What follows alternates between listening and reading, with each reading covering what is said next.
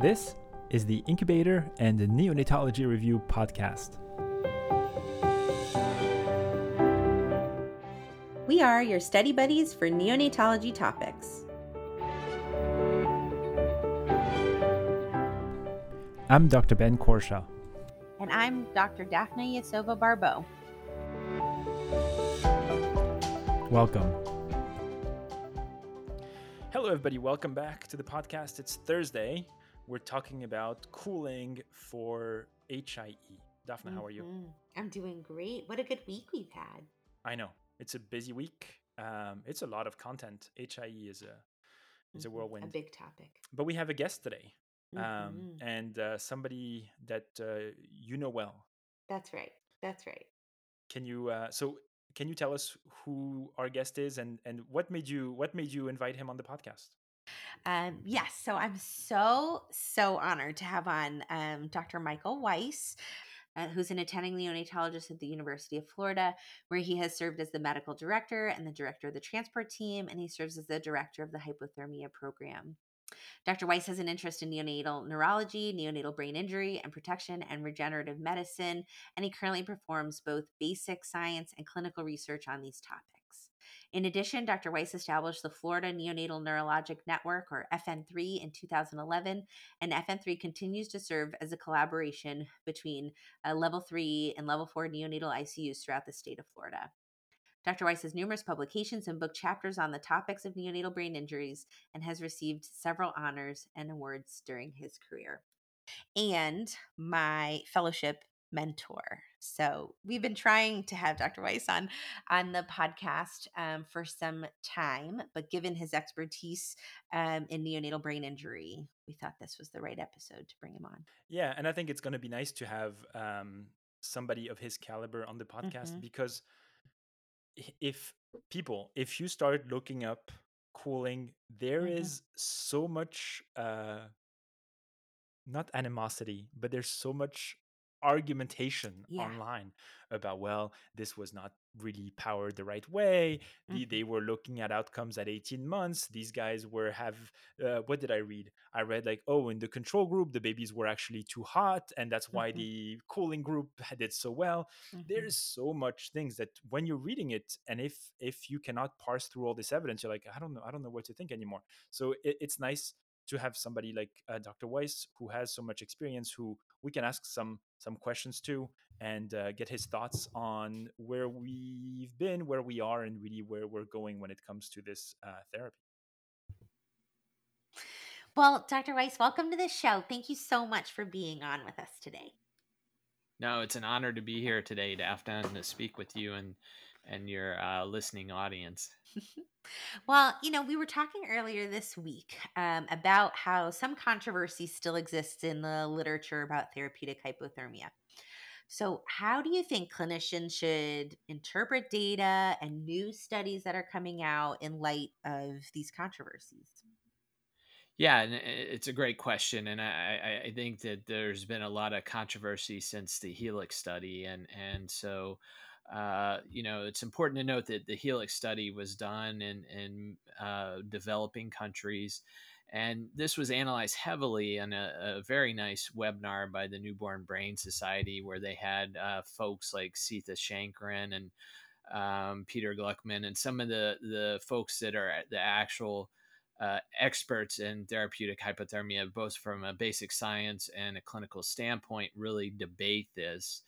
And they did a very nice job analyzing the Helix study and a lot of the other studies that have been done in developed countries and the differences. And it's important to note that in the Helix trial, there was a very high percentage of the patients had chorioamnitis, which we know can be a pro-inflammatory factor and potentially worsen outcomes in neonates with hypoxic ischemic injury. And so I think that there were a lot of variables in that study that were different than some of the other studies, and they pointed those out. So I think if you look at the majority of the meta-analysis for hypothermia, it is still a very good therapy for neonates with neonatal encephalopathy, most likely due to hypoxic ischemic injury. And I think that it is going to continue to be the core of what we do. Now, some of the controversy that you speak about also relates to temperature. And I think Mm-hmm. that any trial moving forward, for example, in neonates with mild HIE, Mm-hmm. there's a study being planned by Dr. Shankran on cooling kids with mild Mm-hmm. HIE. And I think that study is going to include a targeted temperature management group. In other words, a group that the temperature is really monitored closely in the control group. And that's exactly what they did in the Helix trial as well. Thank you. That is tremendously helpful, and I think kind of helps us put things in place that we talked about earlier in the week. Each week, we also like to talk about some of the emerging therapies or clinical trials that are underway for different pathologies that we're talking about. And so this week, it's HIE. Maybe you can speak a little bit to what we can expect in the coming years. Yeah, I think that we're going to get the results of the erythropoietin study, which the initial preliminary results were released at the recent Pediatric Academic Society meeting. So that publication is going to come out soon, giving us the full results. But at least from the initial presentations, and I wasn't at PAS, it looks like there wasn't a synergistic effect with hypothermia, and it was not neuroprotective compared to Hmm. hypothermia alone. I think in the coming years we'll hear more about Xenon. The original Xenon trial, one of the criticisms was Xenon was administered a little bit later because it was supposed to be a real world trial, and so there's efforts to start Xenon earlier, and there's an ongoing trial to look at Xenon started within I believe it's around 6 hours Mm. of birth, so much earlier than the trial that was done, and again that trial is ongoing. I think we're currently working on melatonin, and there's a Hmm. lot of interest in melatonin as an adjunct therapy. And then I think that the big area that's going to potentially explode in the next few years is the area of stem cells. There's a lot Mm. of interest in mesenchymal stem cells. There's some fascinating new data that shows that these stem cells not only potentially secrete neurotrophic factors that help the surrounding tissue survive, but they also potentially build bridges with some of the native or endogenous cells.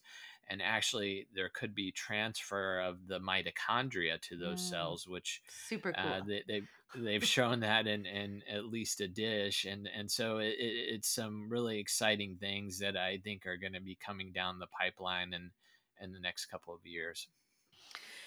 Well, it does sound like there are hopefully some things that may benefit our babies in the future, and that there's like a lot of different groups doing a lot of work in this area. We have a lot of listeners who are trainees and early career neos. And I wonder, are there places that people who are interested in HIE can start to focus their interests? Obviously, there's all of this new developing work, but is there maybe a place that hasn't been, well researched yet or hasn't been explored yet? Yeah, I think there's so many areas that we don't understand about neonates with hypoxic ischemic injury, and one of the things that really has always fascinated me is as a clinician at the bedside is we can have two babies with a pH of Hmm. 6.8, and they both had a history of a placental abruption. The stories are almost identical, and you see the patients 2 years in clinic, and one child's normal, and has normal Bailey scores, and the other child's severely devastated. So, Hmm. what is the difference between those two kids? And so I think really if we're moving forward with the field, it's individualization of care Mm-hmm. and really understanding how the child reacts to the hypoxic ischemic injury, and then tailoring the therapy that we use based on the potential pathophysiologic cascade or how they react to that injury. And so I think that that's really where the field's Mm-hmm. gonna move in the future. As some of these adjunct therapies come on board, is really distinguishing these kids. So maybe we're going to use some genetic markers, a series of biomarkers, things like neuroproteins, exosomes, Mm-hmm. to really stratify these kids into different groups to really understand the individual pathophysiology and then address it, instead of this concept of one size fits all and we're Mm-hmm. going to treat all these kids the same.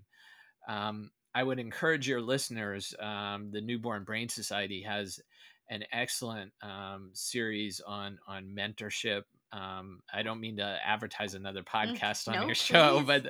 but We're here there's to a connect podcast. people. This is awesome. Thanks. There's a podcast series through the Newborn Brain Society that has folks like Terry Mm-hmm. Ender, Linda DeVries, and they talk about how to get involved in the field, and what they look for, and new folks that are coming into the field, and how to get involved in research projects. The Newborn Brain Society also has they're developing a mentorship program for Mm-hmm. individuals that would like to get involved in research in neonatal brain, and that can be development, injury, any topic. They try to connect experts in the field with junior faculty members or fellows that are interested in getting involved and growing in this area. Yeah, and if I recall, they're even starting to offer some grants through the society as well. That's correct. They have a grant that's specifically designed for junior faculty individuals. It's really to help start their career, and it's seed money, Mm-hmm. so they can get preliminary data and hopefully build that into a larger grant. And for people who aren't ready to go all in, but really just want to learn, the Newborn Brain Society has a lecture every week on Thursdays, and it's noon Eastern time. Is that right?